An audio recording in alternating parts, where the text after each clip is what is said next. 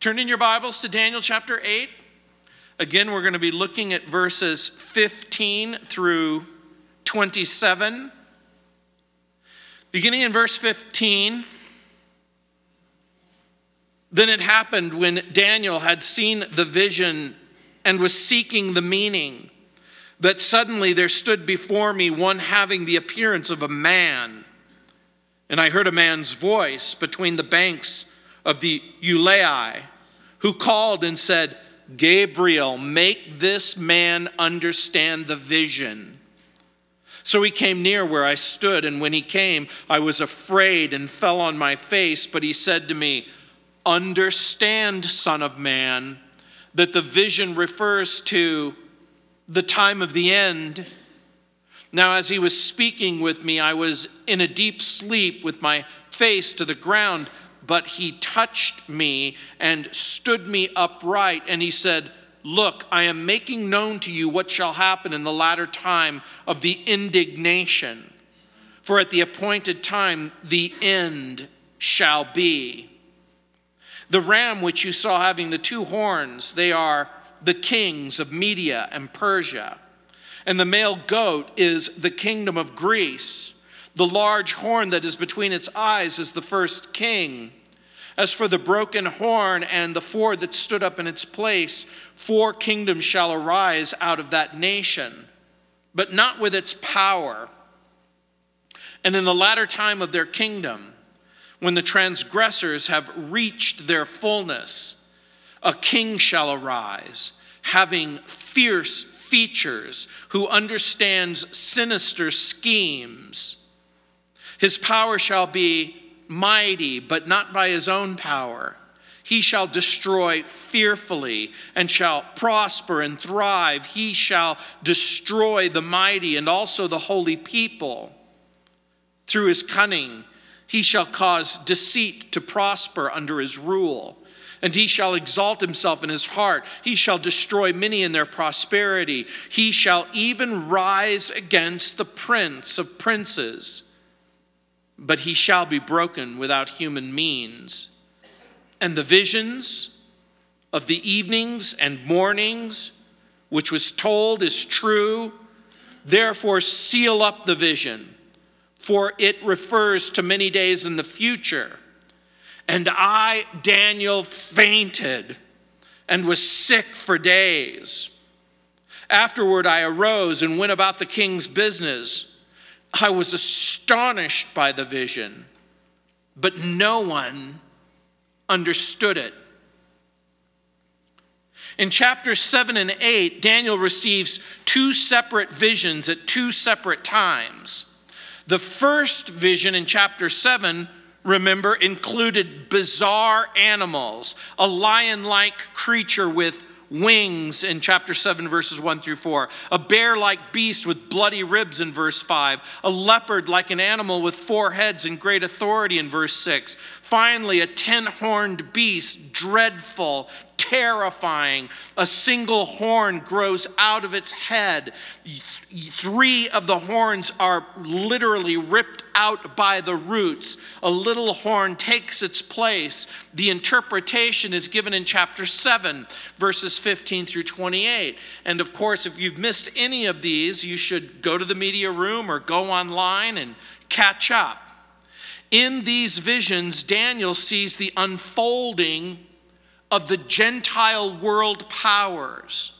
He sees their relationship to the plan that God has for Israel and Israel's unfolding future and the Jewish people. In chapter 8, Daniel receives a second vision.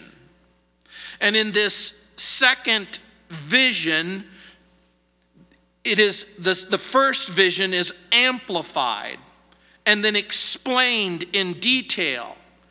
It's going to focus on 2 kingdoms, the Medo-Persian kingdom and the Greek kingdom, which is part of Israel's immediate future. And the question in chapter 8 in verse 13 was, how long will it take for Daniel's vision to be fulfilled? How long will the defiled Jewish temple take to be purified? How long will it take for the daily sacrifices to resume? And the answer was given in verse 14. Morning, evening, 2,300 days. Now the dialogue is extremely important. Daniel reports he heard a saint. That means a holy one, some sort of creature. By holy, it means set apart from sin and set away towards God. And it says this holy one, who is next referenced as that certain holy one or saint which spake. The Hebrew expression means the numberer of secrets, or that wonderful numberer. That which this mysterious being was speaking isn't recorded by the prophet.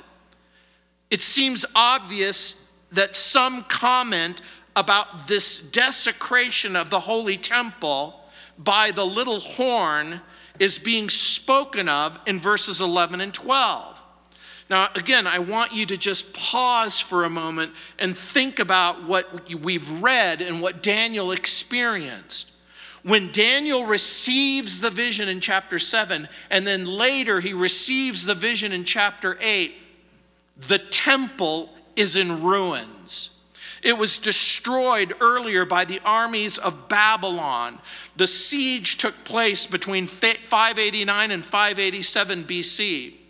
In other words, the temple that had been built by Solomon and ravaged by the Babylonian armies, the temple itself was a wreck and a ruin. Daniel knows this. And so as he's thinking about this vision and he's thinking about what he understands and he thinks about what has happened, remember, this loss of the temple for the Jewish people was unimaginable. There were two events in Jewish history that shook the Jewish people to their core. Number one was when the Ark of the Covenant was taken by the Philistines. Remember, the Ark of the Covenant represented the very presence of God, the power of God, and the presence of God. With the destruction of the temple came this idea, well, wait a minute. How will we experience God? How will our sins be forgiven?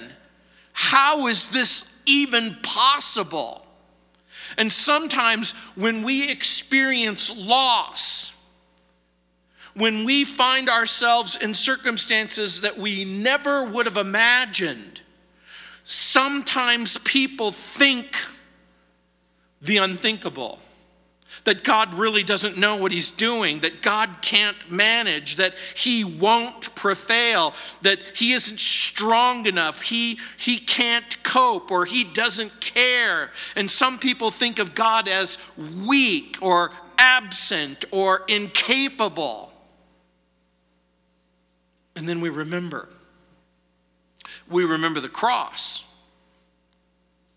We remember the theology of the cross. How is it possible that with loss can come gain? How is it even possible that with pain can come some sort of renewal? How is it possible that when things that we thought were important disappear from our lives, that God becomes ever more important? The Lord, we understand from the psalmist, is near to the brokenhearted. He is close to those who are crushed in spirit, it says in Psalm 34:18.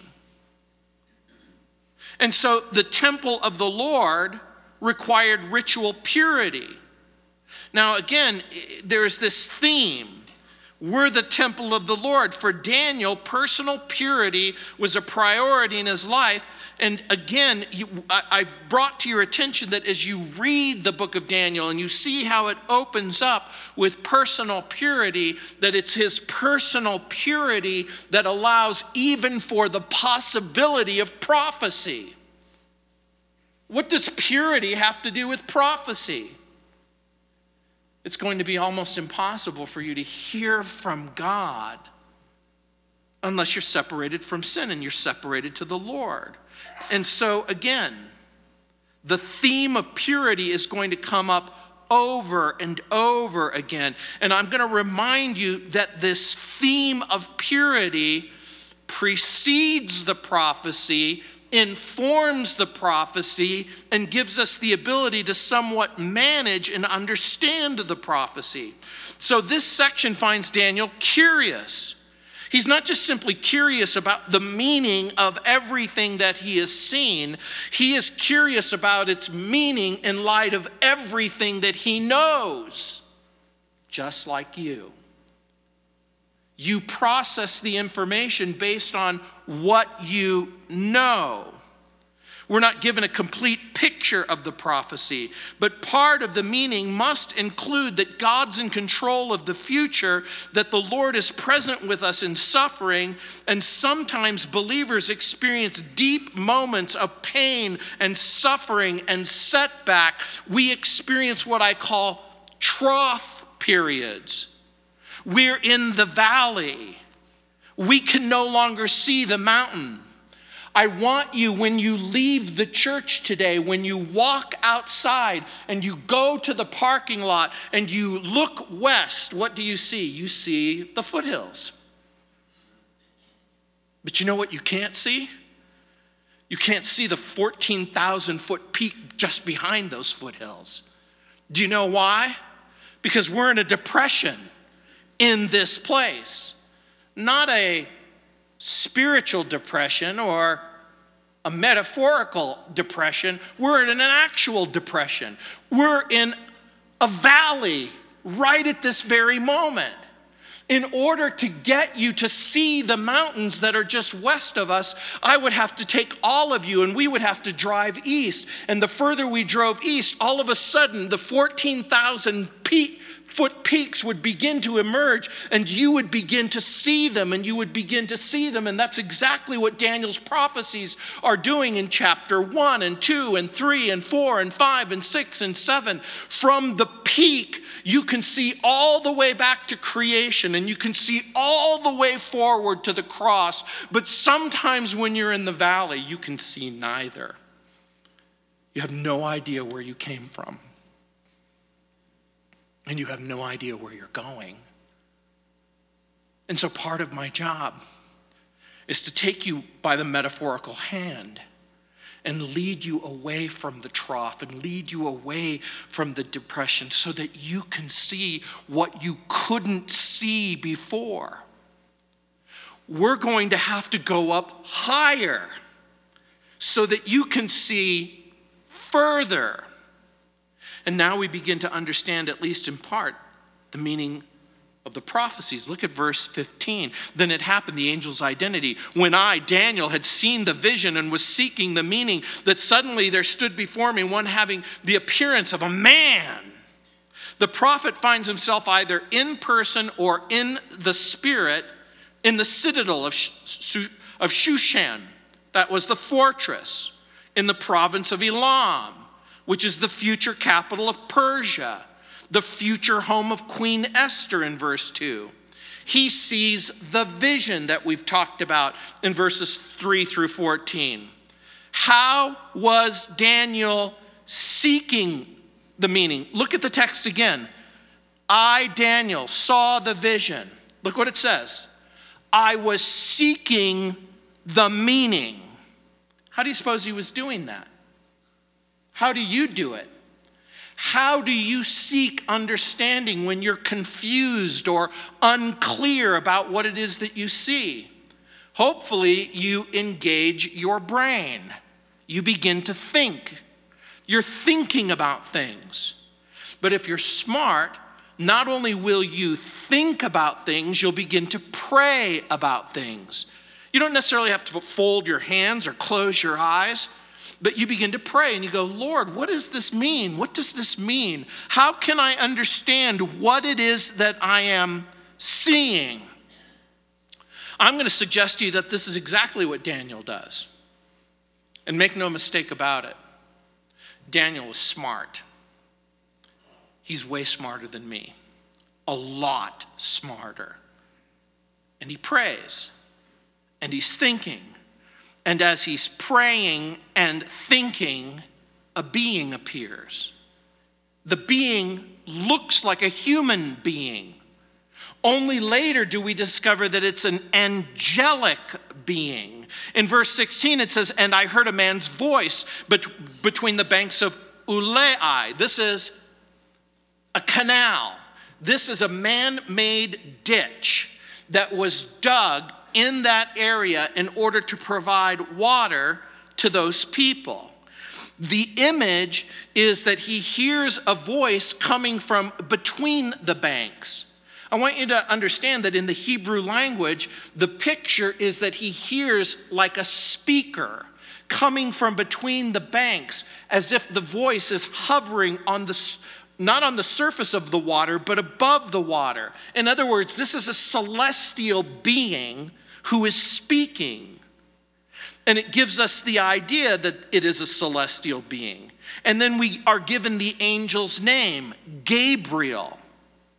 We're also given the angel's task: make this man understand the vision. And Gabriel's name is very, very interesting.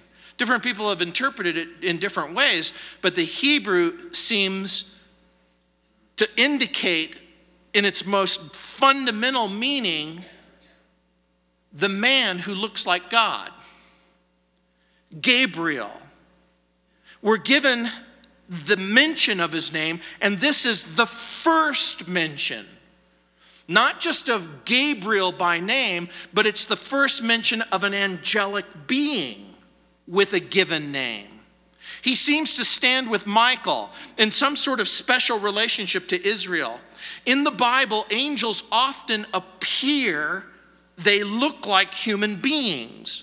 The writer of Hebrews appeals to this very notion in Hebrews chapter 13, verse 2, when he says, "Do not neglect to show hospitality to strangers, for thereby some have entertained angels unaware." I don't know if you've ever met someone and you thought, I wonder if God sent this person into my life. I wonder if he or she is a supernatural creature. I wonder if God has sent them here to test me. I've had it happen a couple of times in my life where all of a sudden a person showed up and they needed something, and for whatever reason in my mind I'm thinking, what if it's an angel and God's going to judge me and test me based on how I treat this person? And the moment I did that, I just said, tell me what it is that you want or that you need. Oh, I need a ride to go to this particular place or that particular place. Or I need money to get from this place to that place. And rather than give them money, I would just say, get in my car, we're going to go. Well, it's an hour away. I don't care. Just think of me as a supernatural Uber. We're going to drive. In verse 17, it says, "So he came near where I stood, and when he came, I was afraid and fell on my face. But he said to me, 'Understand, Son of Man, that the vision refers to the time of the end.'" Now, again, when we see that expression, the time of the end, immediately our thoughts are the end of human history. Is that the meaning here? It might be. What's the context? The context seems to be the meaning of what's going to happen to Israel. The time of the end. Is it the time of the end of the Israeli captivity? Or is it a future, more distant time of the end? In verse 18, it says, "Now as he was speaking with me, I was in a deep sleep with my face on the ground, but he touched me and stood me upright. And he said, 'Look, I am making known to you what shall happen in the latter time of the indignation.'" So now we have another clue. It is an end. It seems to be an end of this indignation, whatever that is. And then the angel says, "For at the appointed time." That means the time that has been set aside. There is a time that has been specifically set aside. For the time of the appointed time, the end shall be. So again, we ask the text a question. Who came near? In the passage, there are three characters. There's Daniel, there's Gabriel, and there's this voice, an unidentified voice. I'm convinced that this voice that Daniel heard is Israel's Messiah. This is the Messiah that's been promised to Israel. This is the voice that speaks with the authority of God. I think the reason why I draw that conclusion is because human beings never, ever, never, ever, ever, ever boss around divine beings. Human beings do not boss around divine beings. If you are a person who tells angels what to do, you're sorely mistaken. Angels don't answer to you. They answer to God.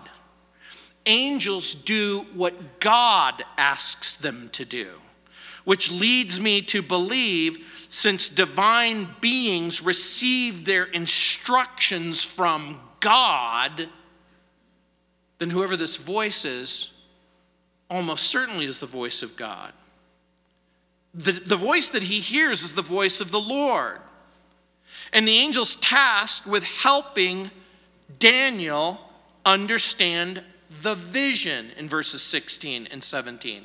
It's repeated for emphasis.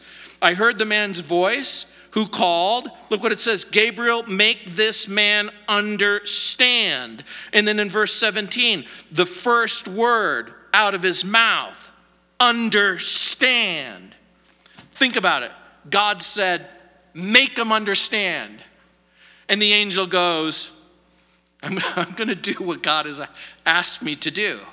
I'm going to help you understand. And so that's what he's tasked with, and that's what he does. And so, this same Gabriel will later return and reprise his role as the one who gives revelation to the people that's been tasked by God. Later, Gabriel will appear to Zechariah and receive and reveal the birth of John the Baptist to his mom and dad in Luke chapter 1, verses 5 through 25. Gabriel will then appear to a young virgin named Mary in Luke chapter 1, verses 26 through 38. So this is one of the reasons why we know that we are on a mountain peak. There is a valley that they're in, but there's peaks in Jewish history that began with creation and continued with Abraham and Isaac and Jacob, that continued with the sojourn into Egypt and Moses and the release of the Jewish people, the giving of the law, the establishment of the kingdom, the division of the kingdom, the destruction of the temple, the isolation of the Jewish people. And what is the first thing that Daniel is tasked in his understanding of the vision? What's number one on the angel's list? It's the timing. Look what it says in verse 17. The vision refers to the time of the end. This vision seems to reference minimum one of two things. Number one, the end. If the context means anything, the end of the two kingdoms, with a particular emphasis on the end of Greek power and hegemony over Israel. There are the Medes and the Persians who will expand their empire. They will go north, south, east, and west. They will create a kingdom that will last for hundreds of years. A Greek kingdom will then emerge, and it also will last over a great period of time. But then Greek power and control will begin to disintegrate. But there seems to be another end that the circumstances of history do not completely explain. A far future end The vision seems to push past the Persian Empire and the Greek Empire and even the Roman Empire. The vision extends to that, I'm going to suggest to you, final time when God's dealings with Israel and the nations will come to a final consummation. Is it possible that this vision gives us clues about Israel's immediate future and Israel's far future? I think so. Paul and James and Peter and Jude all make reference to this interesting expression, the time of the end. Paul speaks about it in 1 Timothy chapter 4, verse 1, and then again in 2 Timothy chapter 3, verse 1, all the way to chapter 4, verse 5. James speaks about it in James chapter 5, verse 3. Peter speaks about it in 2 Peter chapter 3, verse 3. Jude talks about it in Jude 18. That's 1:18. There's only a single chapter. So Paul, James, Peter, and Jude speak about it. I don't have time to go over each and every one of those passages of Scripture, but I want to bring it to your attention for those of you who love this kind of stuff and want to dive a little bit deeper. Just in brief, Paul speaks of a time of satanic deception, where some depart from the faith, giving heed to deceiving spirits and doctrines of demons. He describes a time when truth is under assault, consciences are seared, marriage is under attack. The apostasy is described in terms of gross self-love, lovers of money, disobedient to parents, unthankful, unloving, unforgiving, without self-control, brutal people who despise what is good, people who love pleasure rather than love God. James adds, people heaping up treasures but refuse to value what has eternal and lasting value. Peter describes this generation as marked by extreme skepticism, bitter cynicism. He calls them scoffers who walk according to their own desires, meaning passion or lust. And what's the target of their ridicule? The target of the ridicule in this final generation is, where is he? Where's Jesus? He came one time, but I doubt that he's going to ever come again. Where's the promise of his coming? For since the fathers fell asleep, all things continue as they were since the beginning of creation in 2 Peter chapter 3, verse 3. This generation affirms a beginning, but even denies a creation. Have we even pushed further than a generation that says, look, I'm willing to concede that maybe there was a creation, but on the revelation of the Bible's peaks, you look back and you see the mountain called creation and then the fall. You look forward to another mountain, and that's the promise of the coming of Christ. And then you look into the far future and you see Jesus coming again.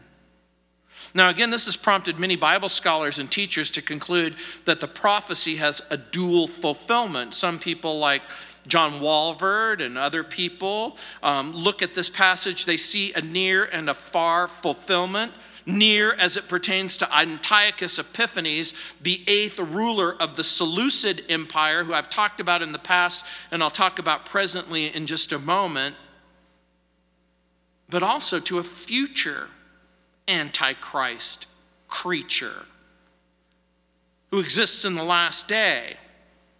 Others insist that the prophetic passage has a singular prophetic meaning. Whether it does or whether it doesn't, we're left with the impression that Daniel is weak as a result of this supernatural encounter. The angel touches him and strengthens him in verse 18. This should remind us again of one of the many ministries of angelic creatures and angelic beings. It's to provide comfort and strength in time of severe testing and catastrophic weakness. In Psalm 91, verses 11 and 12, promises that God's angels will bear you up. Jesus in the Garden of Gethsemane struggles under the enormous pressure that he's going to bear the sin of the world. He prays to the Father. He prays once, and then he prays again, and then he prays a third time. And according to the Bible, an angel appeared from heaven and strengthened him in Luke chapter 22, verse 43. So whether we believe in a singular meaning of this or a dual meaning, what we can definitely take away from the passage is that there are supernatural beings, that they reveal secrets, and they provide strength to people who are in desperate circumstances. And look what it says. The angel speaks. Daniel tells us he's in a deep sleep with his face to the ground. Sometimes I feel like the people that I'm talking to are in a deep sleep with their faces to the ground. You go, what? What? It's time to wake up. Gino has something important to say. I'm hoping it's important. He touches him. He stands him upright. The angel says, look, I'm making known to you what shall happen in the latter time. And again, we're given a clue. The end of the indignation. The challenge that we have is, are there two indignations? For some of you are going, what in the world is an indignation? I'm going to suggest to you that I think it's a reference to the blasphemy that takes place as the temple is defiled. That's the indignation. Now, this is interesting because remember, when Daniel receives this vision, there is no temple. All there is there's a ruined temple. When Jesus repeats an indignation that will take place in Daniel chapter 24, he isn't referring to an indignation that takes place in the past. He refers to an indignation that takes place in the future. At the appointed time, it says, the end shall be, verse 19.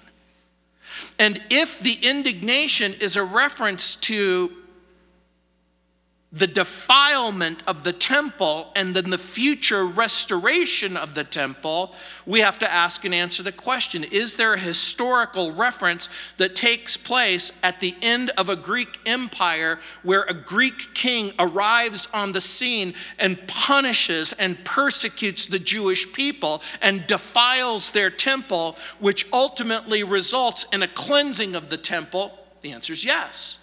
It's Antiochus Epiphanes, and the events are recorded in 1st and 2nd Maccabees, and it takes place over a period of 2,300 days.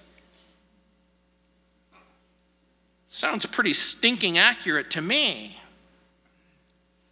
So whenever and whatever this is, we learn a couple of things: that it's according to God's divine plan, that it's going to happen. It's telling us something about the sovereignty of God. It's telling us something about what God wants Daniel to know about the reconstruction and the possible persecution and then the subsequent cleansing of the temple. The angel's information is given to us in verses 20 through 22. The ram which you saw, the angel tells us, having the two horns, they are the kings, plural, of Media and Persia. So the horns are the Medes and the Persian.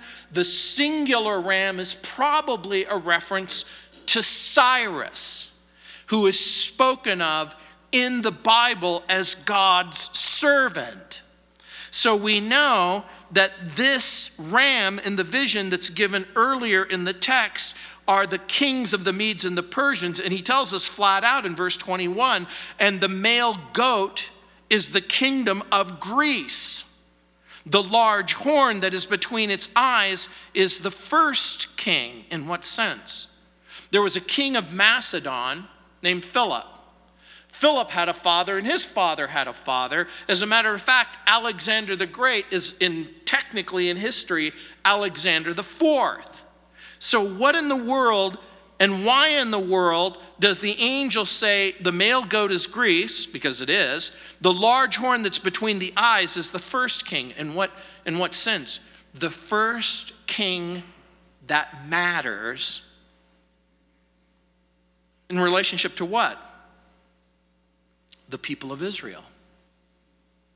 Why does this king matter? Because Alexander the Great will cross the Hellespont. He will subdue that northern part of Anatolia. He will march down to Tyre and Sidon, where he will lay siege to the city for 18 months.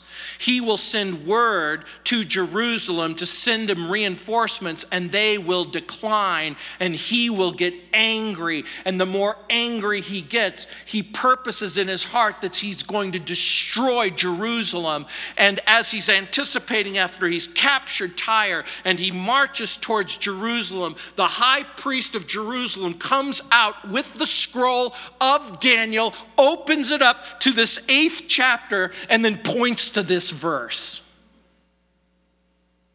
and says, Alexander, this is about you.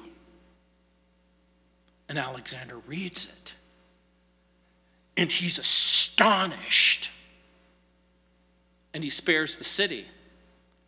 He makes it possible for the Jewish people who want to go with him to go to Egypt and capture that, and the ones who want to go with him to go to the eastern part of the empire, and they do, and then they go back to Babylon, where he dies of pneumonia complicated by drinking. In verse 22, it says, as for the broken horn, this is his sudden death. He says, the large horn that is between eyes is the first king. As for the broken horn and the four that stood up in its place, 4 kingdoms shall arise out of the nation, but not with its power. In other words, it won't have the same strength, the same authority, and the same reach. But this gives us clues. Did God have a plan and a purpose for allowing the Greeks to take over that part of the world? That Greek culture and Greek language would become the thing in the Middle East to prepare for the coming of the Messiah? We do know again from history that, as I already relayed to you, that the 4 generals are called the Diadochi. In history, that's a term that means the successors. The 4 generals, Cassander occupies Macedonia and Greece, Lysimachus, Thrace, Asia Minor, parts of Lydia, Phrygia, and Bithynia, Seleucus, Syria, Babylonia, the Euphrates to the Indus River, and from time to time the little land bridge that connects, that's Lebanon and what later would be called Palestine, but which we refer to as Israel, that connects the 2 continents. It would go back and forth between the Seleucid emperors and the Ptolemaic emperors to the south, which is Egypt, Cyrene, the Levant, which is the land bridge. Chapter 11 is going to deal in detail with the king of the north, Syria, the king of the south, Egypt.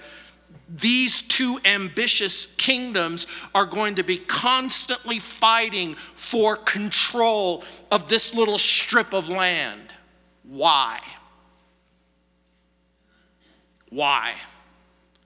Because God has revealed that in this little strip of land, the fate of the world is going to take place. Something is going to happen in that place that's going to change everyone forever. And that's part of the message of the Bible. Part of the message of the Bible is God has known all along that he's going to save people. And see, now again, remember the valleys and the peaks that I've already told you about? Sometimes when you find yourself in the valley of despair, it makes good sense to go back to the peak of creation. You see the fall. You're given the promise. You understand the coming of Jesus and the second coming of Jesus. And so we see the angel's revelation. Look what it says. And in the latter time of their kingdom, when the transgressors have reached their fullness, a king shall arise, having fierce countenance or fierce features, who understands sinister schemes. That word is an idiomatic expression in the Hebrew language, which means riddles. Things that are difficult to understand. Some of you have heard of the expression, why, that's a riddle wrapped up in an enigma. What does that mean? It means exactly that it's hard to discern the meaning. It was seen as an attribute of leadership to be able to understand things that are difficult to understand and untie the knot. So you have two kinds of leaders. Leaders who make it their ambition to untie the knot.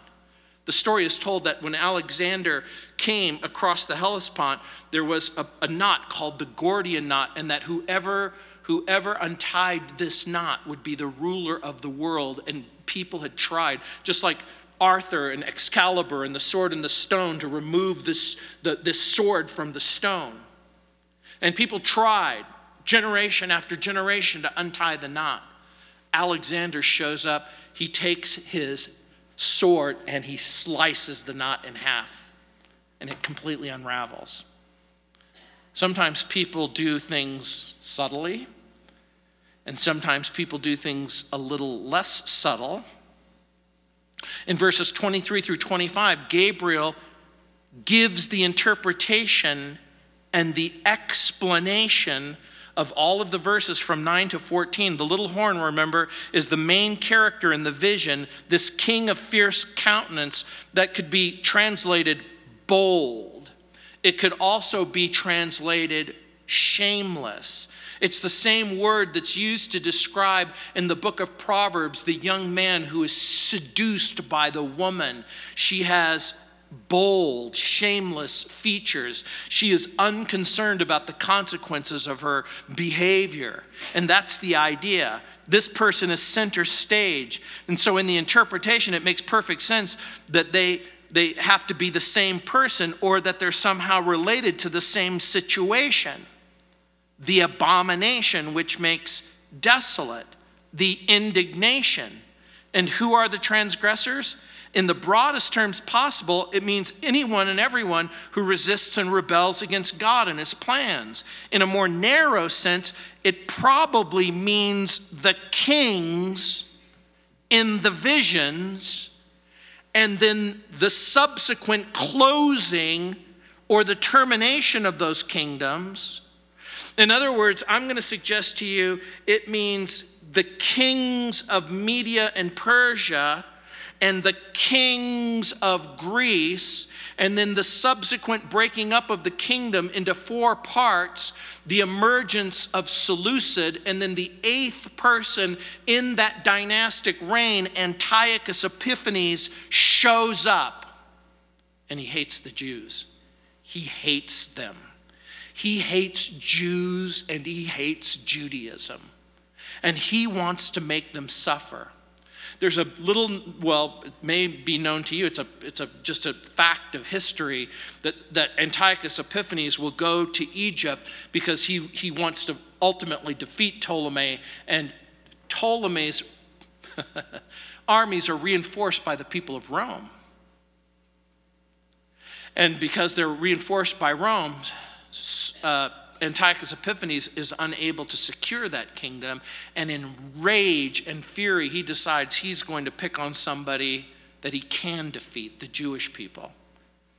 He slaughters 100,000 people and enslaves 50,000 more, and makes Zeus worship prevalent in Jerusalem. He sacrifices a pig on the holy altar and completely defiles the temple. It lasts 2,300 days. Judas Maccabeus rises up, defeats Antiochus Epiphanes, goes in, restores the temple, cleanses the temple. And so the Jews to this very day celebrate Hanukkah and the restoration of the temple. So, when it says that the transgressors have reached their limit, this reminds us that when a person or a nation reaches the limit, God takes action. In Genesis 15:16, the Lord says he wouldn't judge the Amorites immediately. It says the iniquity of the Amorites is not yet complete. 1 Peter 3:20 reveals that the global flood of the wicked, these people who did not obey, when God's patience waited in the days of Noah, that's what Peter says, God's wisdom is infinite. God's power is infinite. God's knowledge is infinite. God's patience is not infinite. That should startle you. You should be surprised. You mean there's an end? There comes a moment when God is fed up with people and places and nations? Apparently, the answer is yes. In Revelation chapter 2, verse 21, we even read the words of Jesus. I gave her time to repent, but she refused to repent of her sexual immorality. For many of you, God has been very, very patient. He's been very, very patient. He's waited for you to turn from your sin and to turn to the Savior. He has waited patiently, and he continues to wait patiently. But there is a time. There's a time when judgment comes. And so, some scholars maintain that this description given by Gabriel concerns Antiochus Epiphanes of history from about 168 BC. The description is of a blasphemous, despicable, egotistical, ruthless leader who neither fears God or man. It's a description of a person who will use any and all means: diplomacy, deceit, trickery, misdirection. He'll do whatever it takes, war, to destroy opposition, and most certainly Jewish opposition. And so the interpretation and the revelation given by the angel Gabriel is a reference to Daniel's vision of verses 9 through 14. The big question is this a reference to the immediate future of Antiochus in our past, or to an antichrist in the sometime future? Remember what I told you. There's an antichrist in chapter 7 who grows out of a revived Roman Empire. This little horn comes out of the Greek Empire in Daniel chapter 8, verse 9. But I think that there's a prophecy in Ezekiel chapter 28 which gives us a clue. In Ezekiel 28, it describes the prince of Tyre. He's proud, he's rich, he's impressed with his own wisdom. He's consumed with his own ambition. The prince of Tyre imagines himself a god, immortal, worthy of divine adoration and ambition. The prince of Tyre imagines himself some sort of supernatural creature. This is a human. He's the visible ruler of Tyre. But then we see the lamentation in the middle of the chapter between verses 12 and 19, which couldn't possibly apply to any human being. He is Satan, the anointed cherub, full of wisdom, perfect in beauty, until iniquity was found in the creature. What do these two passages that begin with a human and end with a satanic creature have in common with our passage? I'm going to suggest to you that there's the strong possibility that the description that is given to us in the passage is yet another description of this far future Antichrist, this malevolent being, because in Ezekiel 28, no doubt the prince of Tyre is energized and formed by this malevolent being who seems to literally possess this person. Is it possible that Satan has set aside people in every generation as he tries to hinder, oppose, thwart the plans of God. In the book of Ephesians, it's a reference to the principalities and the rulers of powers and darkness. In another passage, he's called the God of this world and the prince of the power of the air. And so we discover that Satan inspires, informs, and empowers beings. And he inspires, informs, and empowers this little horn to resist and rebel and then reduce God's people to ashes. So the latter time of their kingdom has been interpreted in a number of different ways.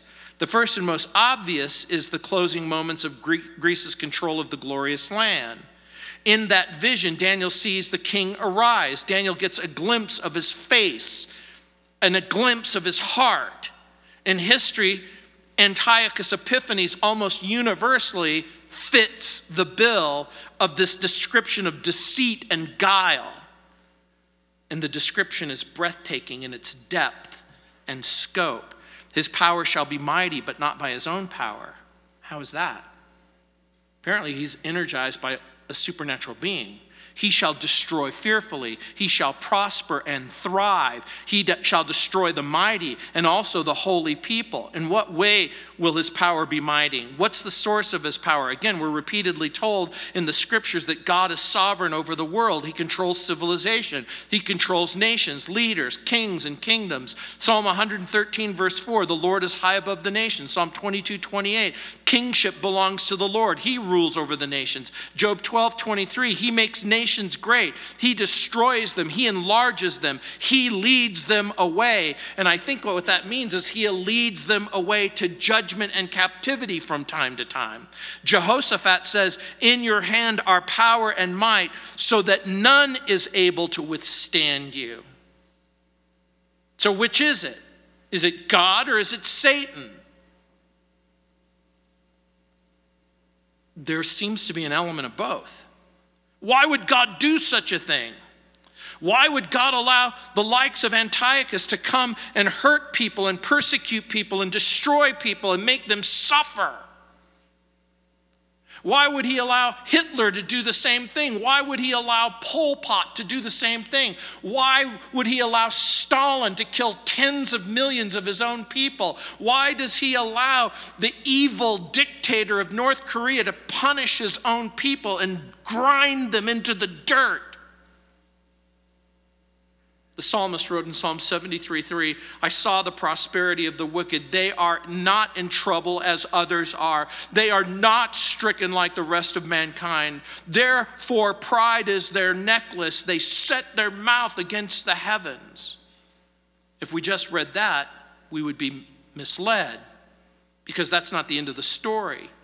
Temporary might, temporary persecution, temporary prosperity, temporary success isn't the end of the story. The wicked shall fall in the end. That's what Psalm 73, 18 and 19 says. You make them fall into ruin. How they are destroyed in a moment, swept away utterly by terrors. The king of Tyre, swept away. Antiochus Epiphanes, he is going to die diseased. Herod, he is going to die. Herod Agrippa, he is going to die. This future Antichrist creature, he is going to be bound, and he, along with the false prophet and the beast that's mentioned in the book of Revelation, are the first occupants of Hell Hotel.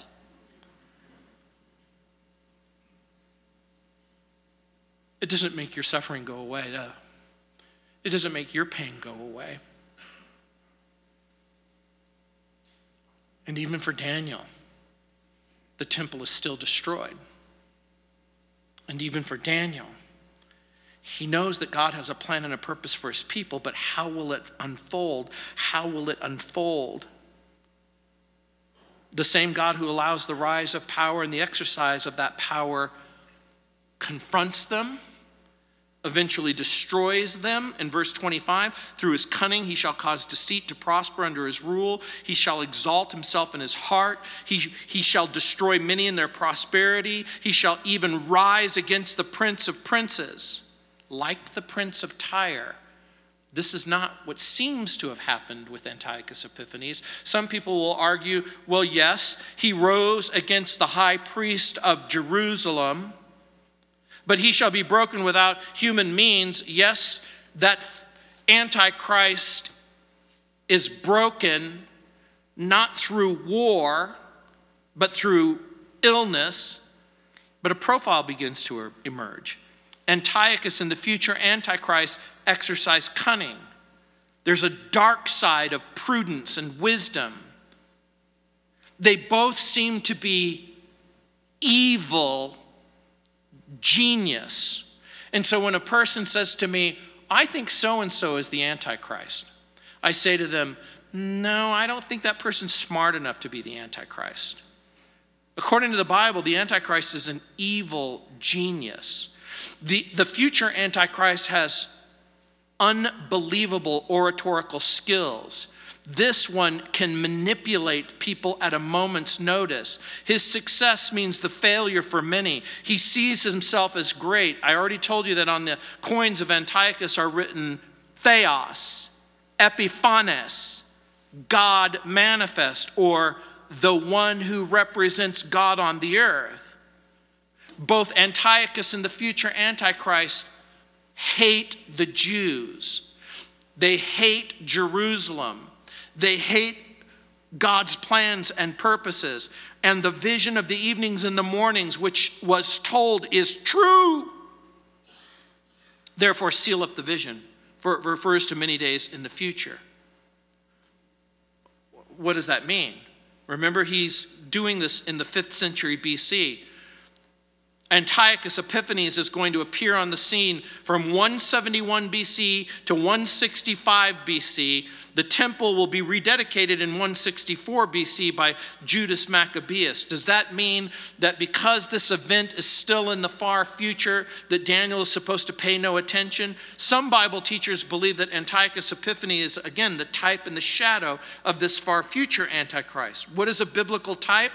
A type is an Old Testament institution, event, person, object, ceremony that reality and purpose in biblical history, but also by divine design, foreshadows something that is yet to be revealed. So what does it mean to seal up the vision?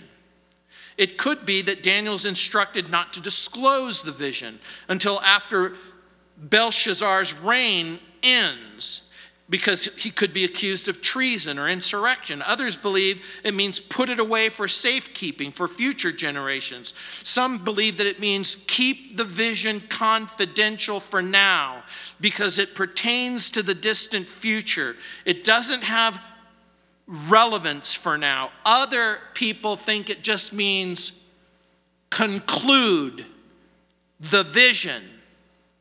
The result? I, Daniel, fainted and was sick for days. Afterwards, I arose and went about the king's business. I was astonished by the vision, but no one understood it. Here's what I'm thinking. When he says no one understood it, he must have told someone. I wonder if he told his friends, Shadrach, Meshach, and Abednego, hey, I had this crazy vision. What do you think? I have no idea. For Daniel, part of the vision was explained. Part of it remained unexplained. Daniel is astonished by it. Again, I would encourage you to reread Matthew chapter 24, where Jesus gives a sneak peek of the future to his disciples. And he talks in verse 15 about this indignation that takes place in the time of Daniel. He says, whoever reads, let him understand. Then those who are in Judea flee to the mountains. Let him who is on the housetop not take anything from the house. Here's what we know. There's going to be pain and suffering for the Jews. in the near future, in a further future, and then in the farthest future. And when you combine the information from Daniel and the other biblical references describing the future that unfolds, that's what we're going to talk about in the rest of our study of the book of Daniel. I'm going to drag you to the top of the prophetic mountain, and then we're going to go back into the valley. And sometimes in those valleys, you're going to experience pain and suffering, disappointment, and even confusion. And then I'm going to invite you to come out of the valley and for us to go up higher so that we can see clearer about what the future holds. Isn't this interesting? Let me pray for you. Heavenly Father, Lord, there's so much. So many verses, Lord, in so little time. So much to say. Lord, I pray that you will help me say it with clarity. That whatever else this means, you're in charge of the future. Whatever else it means that you have a plan and a purpose. Whatever else it means that the same Jesus who has come will come again. Whatever it means, it must mean that if we are in a difficult place, that one day we're going to be taken out of that place. And we're going to have our feet set on a rock. And we are going to be able to rejoice with the saints concerning the revelation that there's a God in heaven who's in charge of the past and the present and the future. In Jesus' name, amen.